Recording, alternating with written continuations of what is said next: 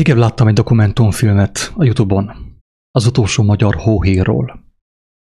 És egy televízió meginterjúolta őt, kifaggatta őt a szakmájáról, hogy milyen volt hivatalosan embereket ölni, kivégezni, ugye, felakasztani őket.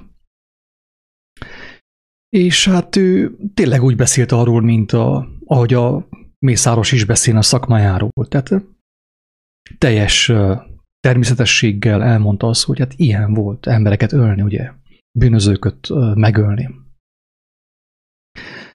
A dokumentumfilm úgy prezentálja ezt az embert, mint az utolsó hóhért Magyarországon. Hivatásos hóhért. És aki megnézi ezt a dokumentumfilmet, azt gondolhatja, hogy már nincsenek hóhírok Magyarországon, nincsenek hóhírok a Kárpát-medencében és a világon. Kedves hallgatók, vannak hóhírok. Itt a szemléltetés kedvéért a képre feltettem egy néhánynak a fotóját, hogy lássátok, kik a mai hóhírok. Magyarországon, a világban, Székelyföldön, Erdélyben, ezek a hóhírok. De ez csupán egy néhány, tehát nem szeretnék igazságtalan lenni a többiekkel szemben. Tehát sokkal több van ennél, de nem férne fel az összes erre a fényképre. Miben különböznek a mai hóhírok, mai hivatásos hóhírok az akkori hivatásos hóhíroktól, akik ugye, akit nem tudom, valamelyik televízió meginterjúolt, és ugye aki elmondta, hogy ő ezért kapta a pénzt, és ő tényleg embereket akasztott fel, előkészítette a kivégzésüket. Abban különböznek ezek a hóhírok, akiket a képen láttok. Én név szerint is felsorolom őket, mert úgy gondolom, hogy itt ez nem személyeskedésről szól, hanem egyszerűen a tényeket ugye feltárja az ember, annak érdekében, hogy akinek még valamelyest helyén van a füle, meghallja, hogy mi történik a világban is, meglássa azt. Ugye hát a fő mufti, a Ferenc pápa, ugye a kisebbik mufti, ugye Tan-keleten, de viszont őt is érdemes megemlíteni, ugyanis óriási nagy népszerűségnek örvend Európában, Amerikában, modern világban a Dalai Láma, akkor ugye az erdélyi szuperhős főhóhér, egyik főhóhér Erdélyben, ugye a Böjte atya, aki ugyanúgy Magyarországon is nagyon nagy népszerűségnek örvend. Ott van persze a református püspök, Kató Béla, vagy hogy hívják, Németh Sándor, ugye, aki nem csak Magyarországon, hanem feltetőleg Felvidéken is, meg Erdélyben is. Tehát Erdélyben tudom biztos, hogy hatalmas nagy népszerűségnek örvend. És tudom, hogy kemény szavak ezek, és kemény, úgymond vádak ezek, ahogy tetszik. De viszont én alá fogok támasztani mindent, amit itt kijelentek. És nem szeretném hangsúlyozni, hogy én nem kárhoztatom őket, mert a kereszten volt két lator Jézus mellett, és az egyik ugyanilyen hóhér volt, mint ezek, feltetőleg gazember volt, ugye? És Isten neki is megkönyörült, megbocsátott neki is. Amikor ő belátta a bűneit, belátta, hogy tévedett, megbocsátott neki az Úristen. Tudom biztosra, hogyha a pápa megtenni ezt a lépést, nem tudom, hogy ő milyen mélyen van a hazugságban, az antikrisztusnak a csapdájában, de tudom, hogyha a pápa is, hogyha belátná a tévedéseit, belátná azt, hogy ő milyen urat szolgált, és hova vezette az emberiséget, szerintem még ő is megbocsájtást nyerne. Jézus azt mondja ezekről egyébként, hogy bezárják a mennyek kapuit, ők nem fognak bemenni, de akik be akarnának menni, azokat sem engedik be. Miért? Miért mondom ezt én ezekről az emberekről? Ferenc pápa, ugye, hát a Dalai Láma is most éppen kivitelmet, ők nem igazán hisznek Istenben, ők filozófiában hisznek. Egy ilyen érdekes elméletben, mindegy, nem is az a lényeg, de ugye Böjte atya, a református püspök, katolikus, Németh Sándor, az összes többi. Miért mondom, hogy Jézus hozzuk szól? Azért, mert ezek azok az emberek, akik Isten és Jézust nevét használják arra, hogy a rendszerben tartsák az embereket, hogy elküldjék őket oltani. És persze az összesnek van magyarázata. Tehát nehogy valaki azt gondolja, hogy a Böjte atya, vagy a Németh Sándor atya, vagy a másik, vagy a negyedik nem tudja megmagyarázni azt, hogy miért teszi azt, amit tesz. Az összes meg tudja magyarázni. Higgyétek el, az összes meg tudja magyarázni. A hit gyülekezetének is van egy hivatalos verziója arra, hogy miért kell úgymond pro-oltás állásfoglalást népszerűsíteni, ugye Isten nevében és Jézus nevében. Sajnos ez a gyülekezet, ahol olyant is hallottam, egy kedves személytől, aki ugye hála Istennek megszabadult tőlük, mert kizárták őt az oltás miatt, ugye, mert nem akart ő oltatni, azt mondták, hogy nem mehet gyülekezetbe védettségi igazolvány nélkül.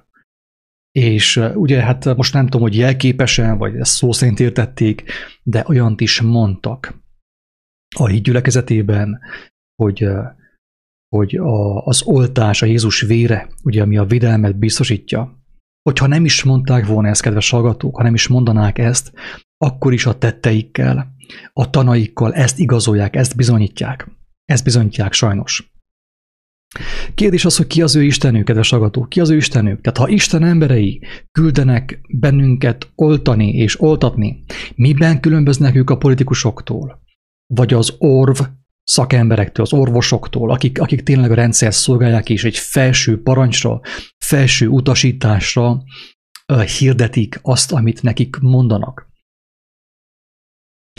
Itt szeretném megint hangsúlyozni, kedves hallgatók, hogy én nem akarom őket sem kárhoztatni. Én muszáj elmondjam azt, amit elmondok.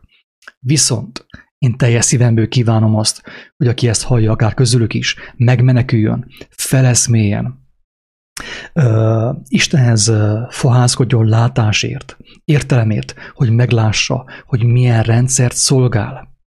Tehát én őket nem kárhoztatom. Viszont fontos kijelentenem, hogy most, a jelen pillanatban ők ugyanazt a rendszer szolgálják, mint a világhatalom, mint a politika, mint az orvostudomány. Csak ugye a legdurvább az, hogy ők ezt teszik Jézus és Isten nevében. Belehallgattam egy Ruf Tibor interjúban. Ugye hát a hit gyülekezete egyértelműen az oltás mellett foglal állást. És nagyon jól kezdi, tehát nagyon intelligensen, amúgy filozófus, tehát jól meg tudja magyarázni. Ismerem a filozófiát valamennyire, ismerem a marketinget is valamennyire, benne voltam valamilyen mértékben mind a kettőben, sőt még a politikában is. Tudom, hogy hogyan működik. Nagyon jól meg tudja magyarázni értelmesen. A Bibliát nagyon kiváló módon fel tudja használni, hogy alátámassza a hit gyülekezetének az álláspontját, az állásfoglalását. És ugye nem a Bibliát, mert általában az szokott történni, hogy nem a Bibliát használják ők fel, hanem legfőképp a Pál leveleit.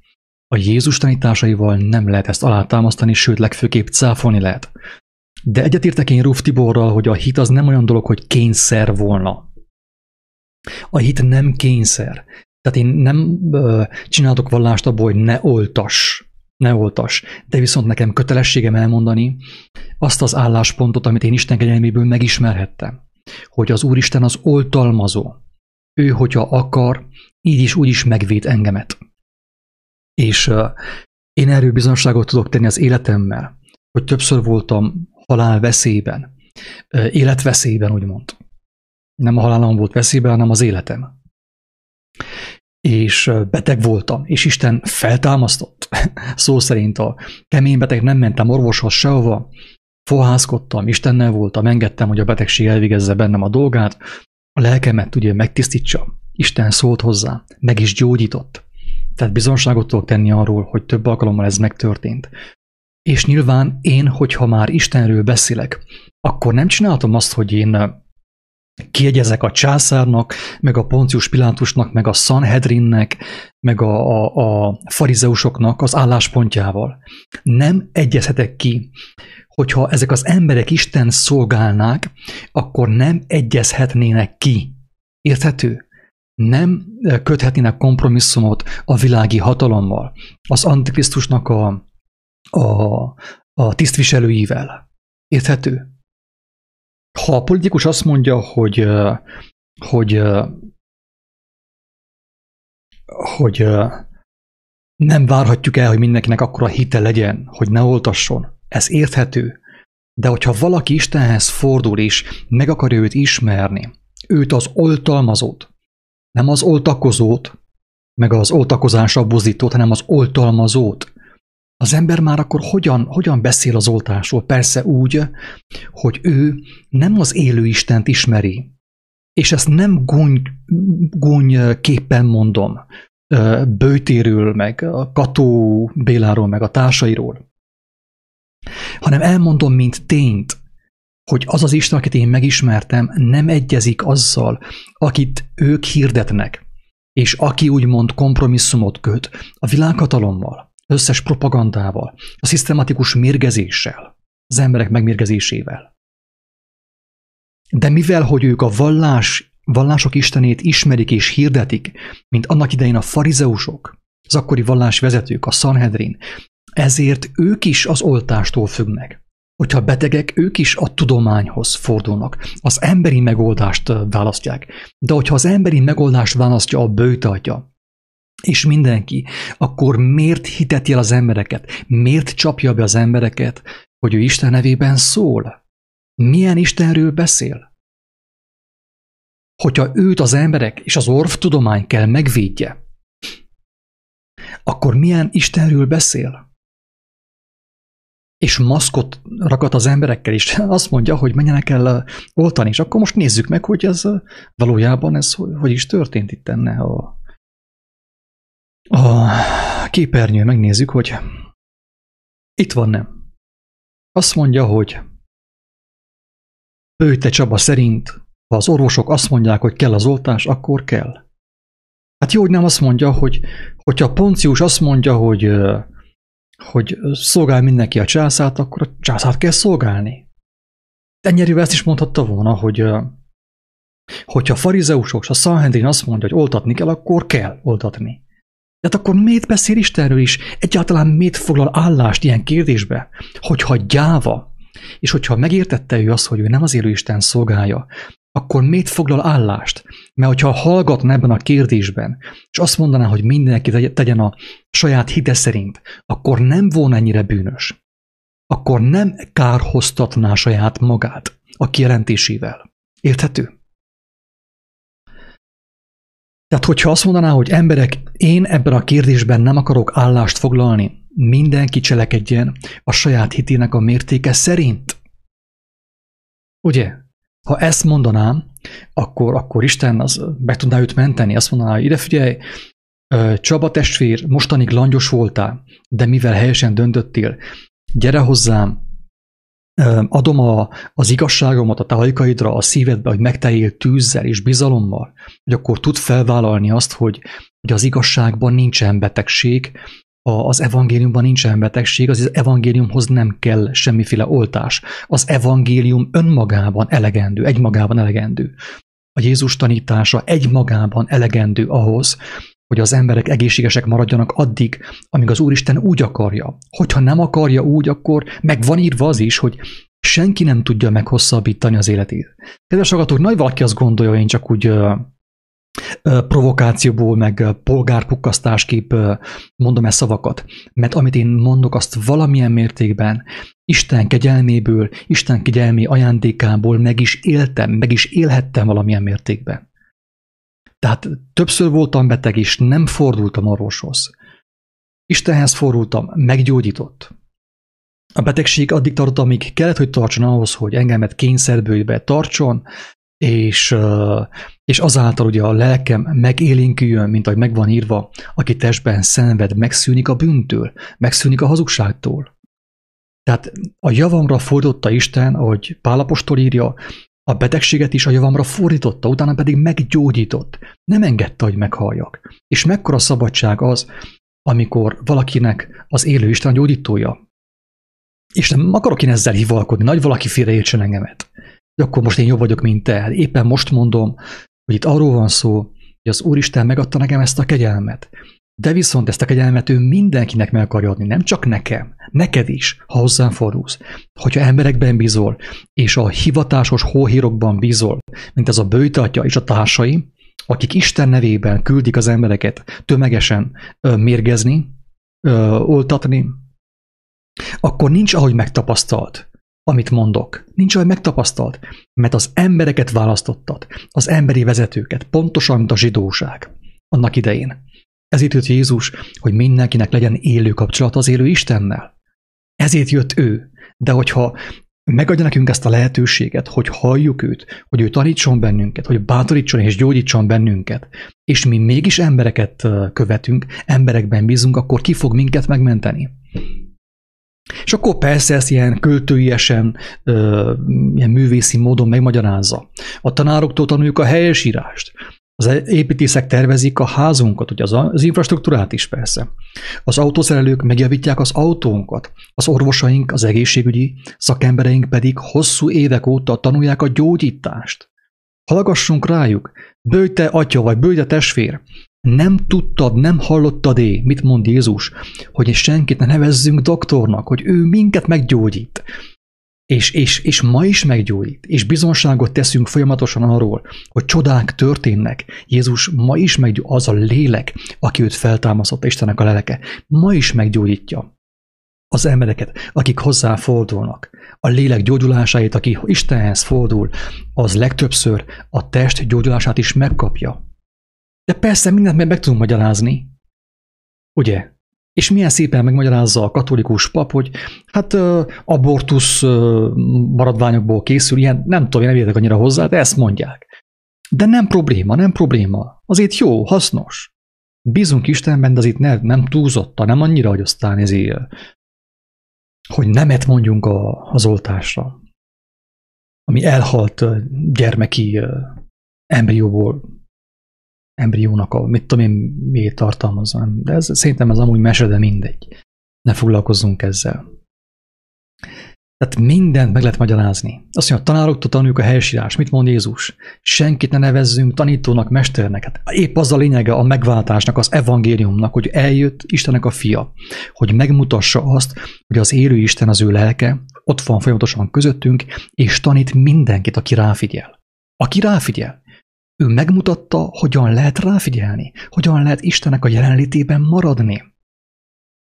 De akkor azt mondja, tehát, de most akkor miért beszélsz Isten nevében? Akkor most igaz-e, hogy az egyház és a hatalom és a politika mindenkori szövetségesek? Ők már ősidők óta paráználkodnak egymással. Nem hiába mondja Jelenések könyve katolikus egyházat babiloni kurvának, szajhának, paráznának. Így van-e? Nem hiába mondja azt. Hát, hogyha a pap ugyanazt mondja, mint a politikus, akkor miért kellett neki teológia? Vagy hogyha a politikus ugyanazt mondja, mint a pap mond, akkor miért kellett neki politológia? Érthető? Őrültség. Meg vagyunk bolondulva az egészen. De a hízelgő, a nyálas, a cukros beszéd mindenki bedől arra. Jézus, hát Istennek a lelke azt mondja, hogy vigyázzatok, mert az utolsó időkben az emberek elfordulnak a józan tanítástól, és a mesékhez odafordulnak. Az embereknek nem saját kívánságuk szerint fogadnak maguknak tanítókat, ilyen böjte atyákat, pálferi atyákat, meg különböző atyákat, mert nem kell nekik az Istennek a lelke, aki Jézust feltámasztotta. Ez van, kedves hallgatók, ez van. Szomorú, szörnyű, tragikus, de ez van. Ez van, ő a bálvány. Ő megmondja, Isten nevében. Én nem értem, komolyan mondom, nem értem, hogy... Hát Jézus megmutatta Istennek a hatalmát, megmutatta a gyógyulást, az egészséget, megmutatta a tanítást, a bölcsességet, amiben élet van és feltámadás. De mi itten beszélgettünk Isten nevében az autószerelőkről, meg az építészekről, meg a tanárokról, meg az orvosokról beszélünk. Ki fog akkor beszélni Istenről? A kecskepásztor? Ez kell történni, amúgy Jézus ezt mondta. Ez fog történni. Ha ezek hallgatni fognak, ugye a kövek fognak megszólalni. A kövek, akiket lenéz a világ, és ezt ugye Pál apostol nagyon szépen leírja. A senkik, a semmiket fogja Isten megragadni. őket, és ők fognak szólni az igazságról. Míg ezek a hivatásos hóhérok, hogy megtartsák a státuszukat, a hatalmukat, továbbra is az embereket a tömeges mérgezésre fogják elküldeni. Mert Isten úgy tervezte az embert, hogy őt majd rendszeresen oltassák. Az első hullámban, a második hullámban, a harmadik vakcinával, a következő mutációra, a következő, mindaddig, amíg teljes mértékben zombi lesz az ember. Tessék. Kató Béla. Azt mondja a Kató Béla, az oltás az egyedüli megoldás, hogy megmaradjunk. Ha Istennek az embere ezt mondja, akkor miért van szükség orvosokra, meg ilyen tudósokra? Én megértem, hogy ők ezt mondják, mert ők ebben hisznek. Az legalább tisztességes, ők abban hisznek. A kütyükben, a kémiai szerekben hisznek, és nem Istenben. De amikor egy olyan ember, aki kéne beszélni a feltámadásról, az örök életről, erről beszél, akkor azt jelenti, hogy annak a népnek kész, befellegzett. Hogyha még követik is az emberek ezt az emberkét, ezt a vezetőt, aki azt mondja, hogy az oltás az egyedüli megoldás, hogy megmaradjunk. Édes Istenem, könyörülj rajta, ments meg ezt az embert is, engemet is mentsél meg, hogy ne keményítsen be a szívemet teljes mértékben. Ne vesszek el, ne vesszünk el. Tényleg, én fohászkodom érte is. De most akkor hallgassam el, hogy ez történik. Isten és Jézus nevében küldik az embereket a vágóhidra. A vágóhidra. Figyelj meg, hát olyanokat mond, mint egy újságíró, vagy mit tudom, egy orvos, tényleg. De te miért végeztél teológiát, Béla? Miért végeztél teológiát? Istennek az erejével, a feltámadás erejével találkoztál-e? Az evangéliumnak a megváltó erejével találkoztál-e? Annak a tisztító erejével találkoztál-e? A Krisztus beszédével találkoztál-e? Vagy csak retorikát tanultál teológián? Mit tanultál? És nem is akar, az, hogy nem találkoztál, nem probléma, mert van, aki még nem találkozott, de ezután találkozni fog, nem probléma. De hogyha az ember be sem látja, hogy ő csak a teológiával találkozott, és az emberek tudományával, meg a retorikával, meg a mit tudom én mivel, de Istennek az erejével nem találkozott, akkor, ha nem látja be ezt az embert, akkor nincs ahogy megismerje az igazságot. Ott van Bódis Miklós, kedves Béla, református ő is, és ő elmondja, hogy ő azt hitte, hogy ismeri Istent, azt hitte, és közben az öngyilkosság peremén az öngyilkosságot fontogatta a fejében. És azt mondta, ő is elmondja, hogy aki nem fordul személyesen hozzá, aki nem fordul személyesen Krisztushoz, hogy megismerje őt, nem fog megmenekülni. Akinek a fejében csak teológia van, meg vallási hierarchia, meg propaganda, az embernek a lelke nincs, hogy megmeneküljön. Ma este számon kérik a lelkedet. Mit fogsz számon adni? Ez az Úristennek a kérdése az olyan emberekhez, mint te, és mindenki, aki Isten és Jézus nevében hirdeti az emberi megoldásokat, az emberi tudományt. Egy esztendeje már, hogy egy ilyen helyzetbe kerültünk a vírus miatt, és én tudom azt, hogy nagyon nehéz esztendőket vagy éppen hónapokat, napokat várni valamire, hogy elmúljon. Fogalmaz a híveknek szóló üzenetében Kató Béla a híveknek. Tehát akkor a hívek miben hisznek? Ebben, amit ő mond. Hogyha ő hazugságban van, akkor a hívek is hazugságban vannak. Hogyha ő az emberektől várja a megoldást, és nem az Istennek a szavából, az ő igazságából, akkor a hívek is az emberektől fogják várni a megoldást. Mit mond Jézus? Azt mondja, hogy ti nem fogjátok meglátni a mennyek országát, nem fogtok oda bemenni, de akik be akarnának menni, azokat sem engeditek be. Elálljátok az ajtót, Isten nevében hirdetitek az emberi megoldásokat. Kedves Kató Béla, Isten könyörüljön rajtad, de csak úgy tud könyörülni, hogyha személyesen hozzá kiáltasz, amíg még nem késő. Amíg még nem késő. Tovább. Az erdélyi történelmi egyházak vezetői az oltásról. Bízzunk az orvostudományban. Hát, ugye akkor ezáltal nyilvánvalóvá válik, megmutatják a foguk fehérjét, hogy ők az orvostudományban bíznak, és nem Istenben. Ha Istenben bíznának, azt tennék, amit Jézus tett, az apostolok tettek.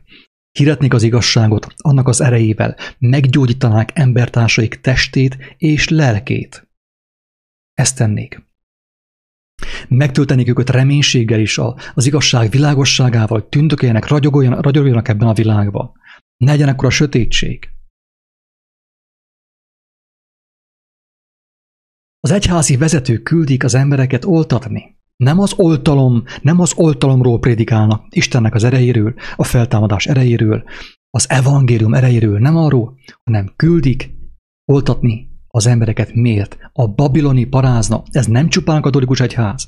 Az adventista, a szombatista, akik a szombatot bálványozzák, a szombatot imádják, ők is azok. Mindenki. Mély tisztelet azok az emberek, akik ott vannak, de látják, hogy miben vannak.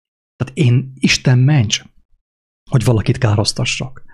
Mert vannak emberek az összes egyházban, akiket Isten ki fog hívni, és folyamatosan hívja ki őket, úgy a katolikus egyházból, mint a hitgyülekezetéből, mint a szombatista, adventista, pünkösdista egyházakból. Ki hívja őket? Hova hívja? Hozzám hívja? Nem hozzám hívja, hanem az igazság, a Krisztus ismeretére hívja. Ez történik, jönnek ki folyamatosan, mert sokan meghallották a hívást, hogy fussatok ki belőle, én népem, mert az ő bűneik az égig hatottak, és Isten el fogja pusztítani azokat. Templomok össze vannak.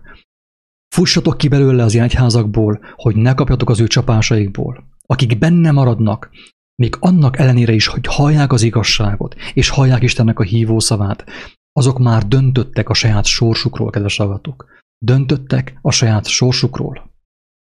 Nem igaz, hogy Isten nem akarta megmenteni őket. Meg akarja menteni. Mindenkit szólongat. Kedvesebben, szeretetteljesen, keményebben, erőteljesebben, különböző módon szólongat. Engemet is sokféleképpen szólongatott Isten. Kedvesen, szeretetteljesen, nyájasan, utána erőteljesebben, különböző jelekkel, akár még betegségekkel is, amíg felébredtem ebből az alvó állapotból, ebből a kómából, amiben én voltam mostanig. Tessék, Bálint Bencédi Ferenc, a Magyar Unitárius Egyház püspök, hogy fogalmazott, a tudomány nem lehet életlenes. Jó magam és a gyülekezetek is nyitottak az oltásra. Az egyházi vezetői szavai szerint ebben a szorult helyzetben minden tudós felelősségteljesen végzi a munkáját. Tehát Isten és Jézus nevében vezetik be az embereket a vágóhídra. Ezek az emberek. Tehát mondom, hogyha egy tudományos szaktekintély mond ilyeneket, az még megbocsátható, mert vannak tudományos szaktekintélyek, akiket már Isten felébresztett. Akik ugyanúgy, mint Pál apostol azt mondták, hogy kárnak és szemétnek ítélek mindent, amit korábban tanultam a Krisztus ismeretéért. Találkoztam olyan tudós emberekkel, akik felébredtek, pontosan úgy, mint Pál apostol, pontosan úgy, mint Nikodémusz, és a társai. Sok ilyen tudós ember, akik már felébredtek, és rájöttek, hogy becsapja őket a tudomány. A mai tudomány becsapja őket, hazugságban tartja őket. Nem tudományos dolgokat hirdetnek ők, hanem a hierarchia, a hatalmi hierarchia, a piramis hierarchia által leközölt információkat hirdetik a tudomány nevében, és azzal oltják be az emberek agyát, majd utána ugye jön az oltás a vér és a keringési rendszerbe is, ami be fog kerülni. Gulyás Gergely. Tessék. Mit mondanak? A papok, lelkészek oltására kerül sor. Tehát ők nem fogják meglátni Isten országát. Én nem károsztatom őket. Én nincs ahogy károsztassam. Jézus azt mondja, hogy én nem károsztatlak benneteket. Nem ítélek el benneteket. Nem azért jöttem, hogy elítéljem a világot, hanem azért, hogy megmentsem azt. Ezt mondta Jézus. Nem én foglak titeket elítélni, hanem azok a beszédek, amiket mondok nektek, azok fognak titeket elítélni az utolsó napon. Mert amiket mondtam, az Atyától mondtam, a mindenható Istentől mondtam. A történelmi keresztény egyházak kérésének megfelelően a papok, lelkészek is megkapják a koronavírus elleni oltást, mivel kiemelkedő szerepet játszanak ebben a nehéz időszakban, közölte a miniszterelnökséget vezető miniszter. Pénteken, Zánkán, sajtótájékozaton.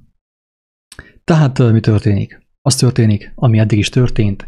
Kéz a kézbe a politikai és a vallási hatalom összefeküdtek, és már közel 2000 éve paráználkodnak, ugye szerelmeskednek, és így vezetik az embereket. Ezért adómentesek, kapják a pénzt, kapják a támogatást, nem hogy nem kell adjanak, adózzanak az államnak, hanem kapják a támogatást az államtól.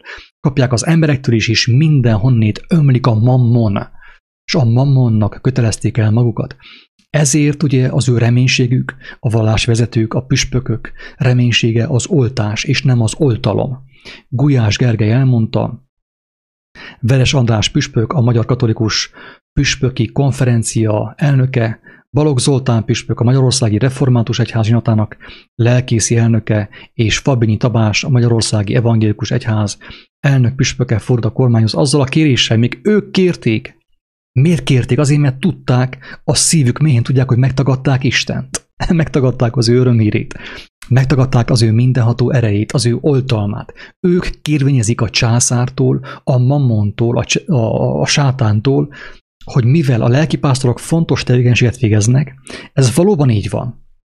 Mert a lelkipásztorok tevékenysége nélkül nem lehetne az embereket beoltani agyban, agyilag. Nem lehetne agymosni őket, ugye?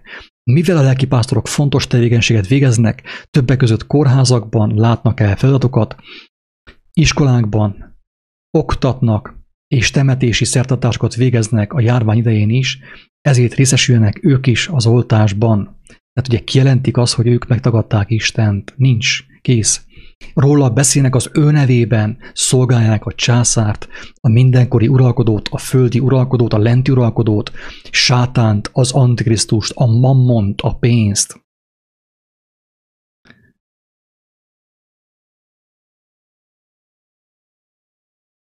Katasztrofális a helyzet, kedves hallgatók. Katasztrofális a helyzet, na de ez van. Itt én közben már a videó közepén elmondanám, hogy feltetőleg ezt a videót is le fogják majd tiltani a YouTube-ról. Többször fenyegettek már, hogy tehát tiltogattak le, töröltek le videókat úgy a Facebookról, mint a YouTube-ról. Legutóbb kaptam egy 7-es szankciót, nem volt szabad feltöltsek semmit. Azt mondták, hogy 3 szankció után törlik az egész YouTube csatornát. Felhívom a figyelmeteket arra, hogy ha törölnék a csatornát, kiáltószó.hu, ott az összes eddigi hangfelvétel elérhető, le lehet tölteni, itt van, pörgetsz lefelé, le lehet tölteni az összes hangfelvételt, ami eddig megjelent, le lehet játszani, meg lehet hallgatni, meg lesz úgy csinálva ez a honlap, hogy amikor valaki rákattint a kiáltózó.hu-ra, automatikusan fog indulni a legfrissebb hangfelvétel. De viszont most is jelzem és hangsúlyozom azt, hogy az én blogom, az én YouTube csatornám, látjátok, hát ma van, hónap már nincs, törlik le ezek. Érthető? A világ ura törli le a csatornámat.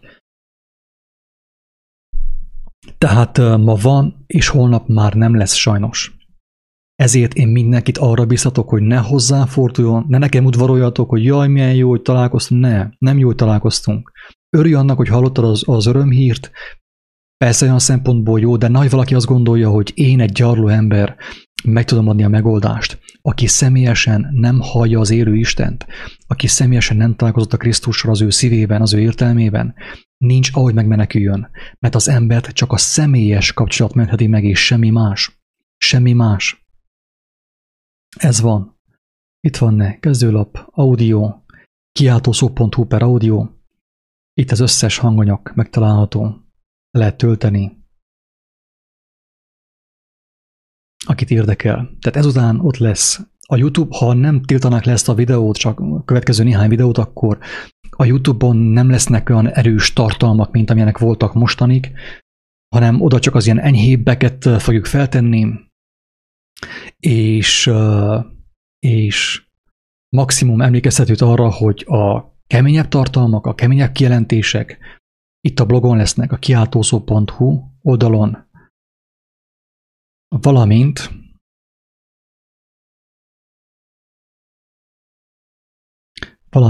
a www.jelen.fm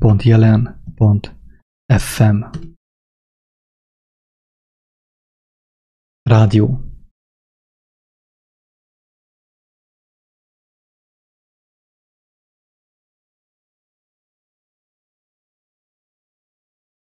Itt, hogyha rákattintasz, akkor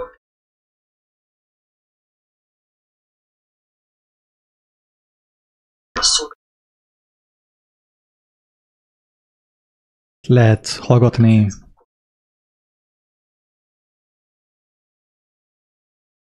A régi adások itt vannak, és itt le lehet tölteni az összest.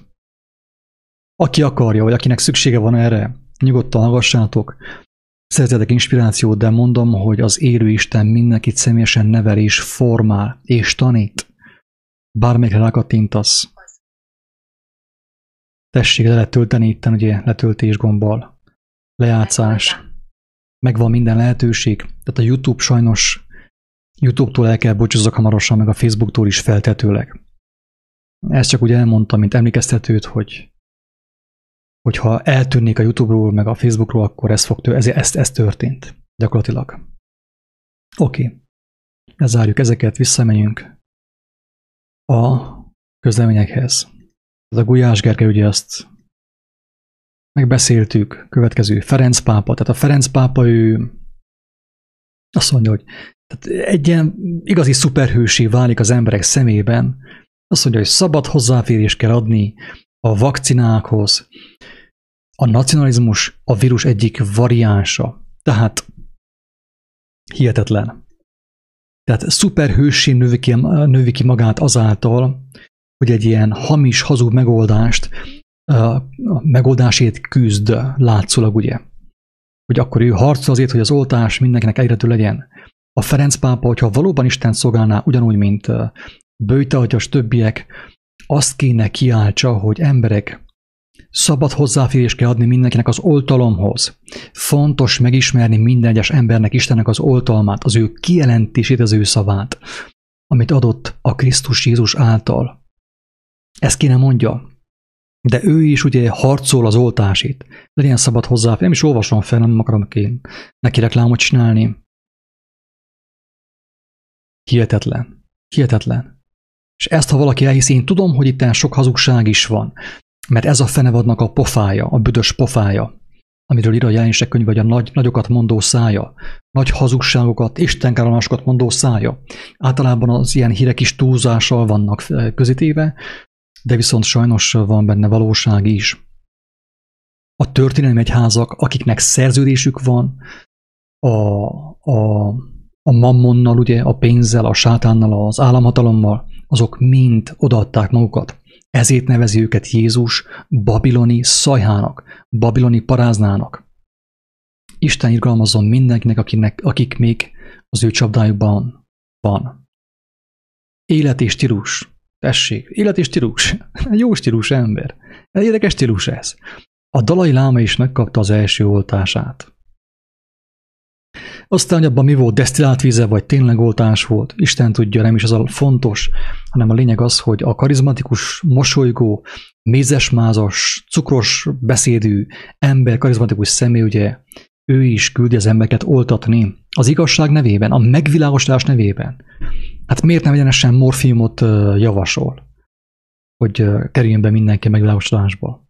Isten bocsássa meg az iróniát, amit most alkalmaztam. A Dalai Láma megkapta egy dharamszalai kórházban a koronavírus elleni oltás első adagját. A buddhista vallási vezető nagyon hasznosnak nevezte a vakcinát, és arra biztatta az embereket, hogy minél többen oltassák be magukat. Hát akkor hol van az, hogy a lélek legyőzte a testet? Hogy a léleknek a hatalma, a szellemnek a hatalma, hogy legyőzi a testet, és akkor felülkerekedik, és nem kell neki semmilyen oltás. A kígyó megharapja, mert azt mondta Jézus. Kígyó megharap, nem fog neked megártani. Pál apostolt megharapta, nem ártott meg neki. Jeleket tesznek, csodákat tesznek, megmérgezik őket, nem halnak meg. Ezt mondja Jézus. És akkor ezek ugye a vallási vezetők, Isten is a megvilágosodás nevében, a fogjunk össze nevében, a feltétlenül szeretet nevében küldik az embereket oltatni. Többször mondtam azt, hogy nem mindenki hal bele az első oltásba, mert nem az a cél, hogy belehalljanak az emberek, hanem az, hogy még inkább ki legyenek szolgáltatva a rendszernek, még inkább gyógyszerfüggők legyenek, még inkább gondolkodásképtelenek legyenek. Ez a cél. A zombi üzemmód, amiről szól a Jelenések könyve, hogy az emberek várják majd a halált, de a halál elfut előlük, az később lesz. 1 oltás, 2 oltás, 3 oltásnak nem lesz vége. Havonta vagy hetente mindenki megy oltatni. aztán végül pedig mindenki ott hagyja be az oltást saját magának, mert teljes mértékben gyógyszerfüggő lesz. Mint ahogy a cukorbetegek mit tudom én, inzulinfüggők, az aszmások is nem tudom én milyen függők, tehát mindenkinek ilyen gyógyszeres, amikor neked is ilyen oltásfüggőséged van, akkor már az Úristen sincs, ahogy megmentsen, mert döntöttél a sorsod felől, az életed felől. Neked gyógyszerfüggőség kellett, oltásfüggőség kellett az oltalomfüggőség helyett. Mert a Dalai Láma olyan szépen mosolygott, olyan szépen nevetett, hogy elhitted neki, hogy az oltás az tényleg az egészséget szolgál, az életet szolgálja, nem. Isten, tehát akkor vagy Isten tévedett itten, vagy pedig mi tévedünk. Mert hogyha mi nem tévedünk, akkor azt jelenti, hogy Isten erős elrontotta a művét. Tehát már kellett volna első perctől ugye a vakcinát az anya mélyből azt is úgy meg kellett volna szülje, ugye a placentával együtt az asszonyok meg kéne szüljék az oltást is, meg a mindent. Isten könyörüljön rajtunk. Nagyon le vagyunk butítva, nagyon be vagyunk csapva a tudomány nevében, Isten nevében, a vallások nevében, Jézus nevében, a szeretet nevében, a vigyázzunk egymást nevében. Olvassátok el Vörös Sándor, érzelgés. Az érzelgésről mit ír Vörös Sándor? Véres Sándor. Vörös Sándor. Mit ír? Az, hogy az érzelgőség, amikor összefekszik az érzelgőség a propagandával, ott annak halál lesz a vége. És ez történik mostan. Ha nincs oltás, nincs munka Vatikánban, hát ez igaz. Ez igaz, így van. Ha az emberek nem buták, ha nincsenek lezülesztve, ha ők nem válnak zombivá, akkor nincsen munka Vatikánban. Mert a Vatikán is arról szól, ugye, hogy hát a tömegmanipulációról, hogy az embereket benne tartsák az elbukott állapotban, az elbukott emberi testi állapotban, a rothadás állapotában benne tartsák. Ez a Vatikánnak a fő profilja. Kedves hallgatók, én nem akarok, én már oda kerültem, hogy igazából nem neheztelek ezekre az emberekre. Sőt, azt mondanám, hogy ezek az emberek is az Isten munkáját végzik. Elmondom, hogy végzik az Isten munkáját ezek az emberek. Úgy végzik az Isten munkáját, hogy most történik a szétválasztódás, a különválasztódás. Kecskék balra, bárányok jobbra. Külön van választva a konkolya búzától. Akik ezeket az embereket követik, a vallási vezetőket követik, ők döntöttek, ők mennek balra. Akik a mindenható Istennek az oltalmában bíznak, az ő mindenható erejében bíznak, mint ahogy Jézus bízott, az apostolok bíztak, ők mennek jobbra. Ez fog történni. Tehát a különválasztás történik az ilyen emberek által. Tehát Istennek a tervét hajtják végre, csak még egyelőre nem a jó oldalon vannak, mert a rendszert, a pénzalapú rendszert, a monetáris rendszert, a piramis hierarchiát, a hatalmi hierarchiának a rendszerét szolgálják. A mammont szolgálják, az antikrisztus szolgálják, a sátánt szolgálják. Súlyos szavak ezek, és én tegnapi videóban mondtam, hogy én már nem akarok kedves lenni senkivel. Még a barátaimmal sem. Főképp, hogyha nincs okom a kedvességre. Vagy nem akarok senkinek sem hízelegni. Most akkor mindenki hízeleg, és tömegessével menjünk a szakadékba. Tömegessével menjünk a vágóhídra. Hogy nehogy bőjtatja szívinfarktus kapjon azért, mert valaki elmondja tisztán, hogy a sátán szolgálja. És be is bizonyította, ott volt. Tehát Isten ugye azt adta neki, hogy megengedte megbetegedjen, és megmutassa, hogy figyelj meg, elrohan Magyarországra, hogy megmentsék az életét. Nem Istenhez rohant, hogy megmeneküljön. Nem böjtölni ment, hogyha már böjtatja, hogy Isten őt megmentse, ugye, hogy megmentse őt, mert hatalmas, és azt mondja Isten, hogy úgy sem tudod meghosszabbítani az életedet, egy alasznyival sem a termetedet. És oltalmazlak, én vagyok a te oltalmazod, és meg is gyógyítalak. És a betegségedet is a hasznot fogja szolgálni, hasznodra fog válni.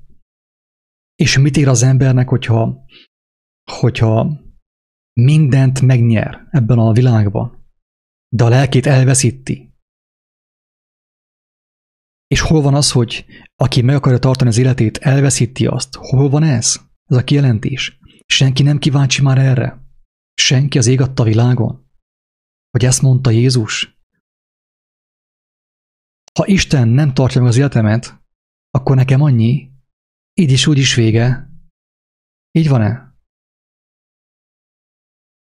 Így is úgy is vége. De azáltal, hogy maszkot viselnek, maszkban hallelujáznak, oltani küldik az embereket, azáltal megmutatják, tehát felfedik a valóságot saját magukról, arról, hogy kihez tartoznak, hogy milyen úrhoz tartoznak, milyen urat szolgálnak, hogy nem a fentit, a mennyeit szolgálják, hanem a lentit, a földit, a földhöz ragadtat. A pénz urát, a mammont, vagy a sátánt, vagy az antikrisztust, a fenevadat. Ez van. Ezt nem azért mondtam, hogy ezek az emberek mind el fognak veszni, hanem ezt elmondtam, mert ez kötelességem elmondani, és adja az Úristen, hogyha bármelyikük is ezt hallja, ezt a videót, megmeneküljön, szálljon picit magába, merjen fohászkodni, Istenem, vizsgálj meg engemet, Istenem, vedd el a munkámat, vedd el a funkciómat, a tekintélyemet, vedd el a nyugdíjalapot, vedd el az álbiztonságot tőlem, vegyél el tőlem mindent, az életemet tartsd meg. Hogyha így fogászkodnak ezek az emberek, teljesen biztos, hogy bármelyikük megmenekülhet, mert Isten az irgalom Istene.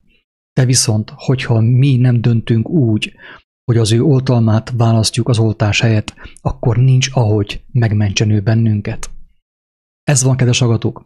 Ha videót letiltanák, vagy pedig, hogyha törölnék a YouTube csatornát, a Facebook csatornát, akkor ne felejtsétek el, hogy kiáltószó.hu, valamint jelen.fm. Ott vannak a videók, az összes eddigi hangfelvétel, meg lehet hallgatni, lehet tölteni, de viszont én mindenkit arra bátorítok, hogy elsősorban arra vágyakozzon, hogy ő hallja Istent, ő személyesen kapjon értelmet, kijelentést, bölcsességet, bátorságot, hogy megossza azt. És aki megérette ezt a videót, megkérem szépen, töltse le, töltse fel valahova, vagy ossza meg embertársaival, mert elképzelhető, hogy ezt is le fogják törölni. Ez van. Drága emberek, drága vezetők, milyen tisztelt ellenségek, drága barátaim. Én, amit adtam, azt ingyen kaptam Jóisten kegyelméből. És ti is, aki megértette, ingyen adja tovább, töltse le, töltse fel, és mutassa meg az embertársainak.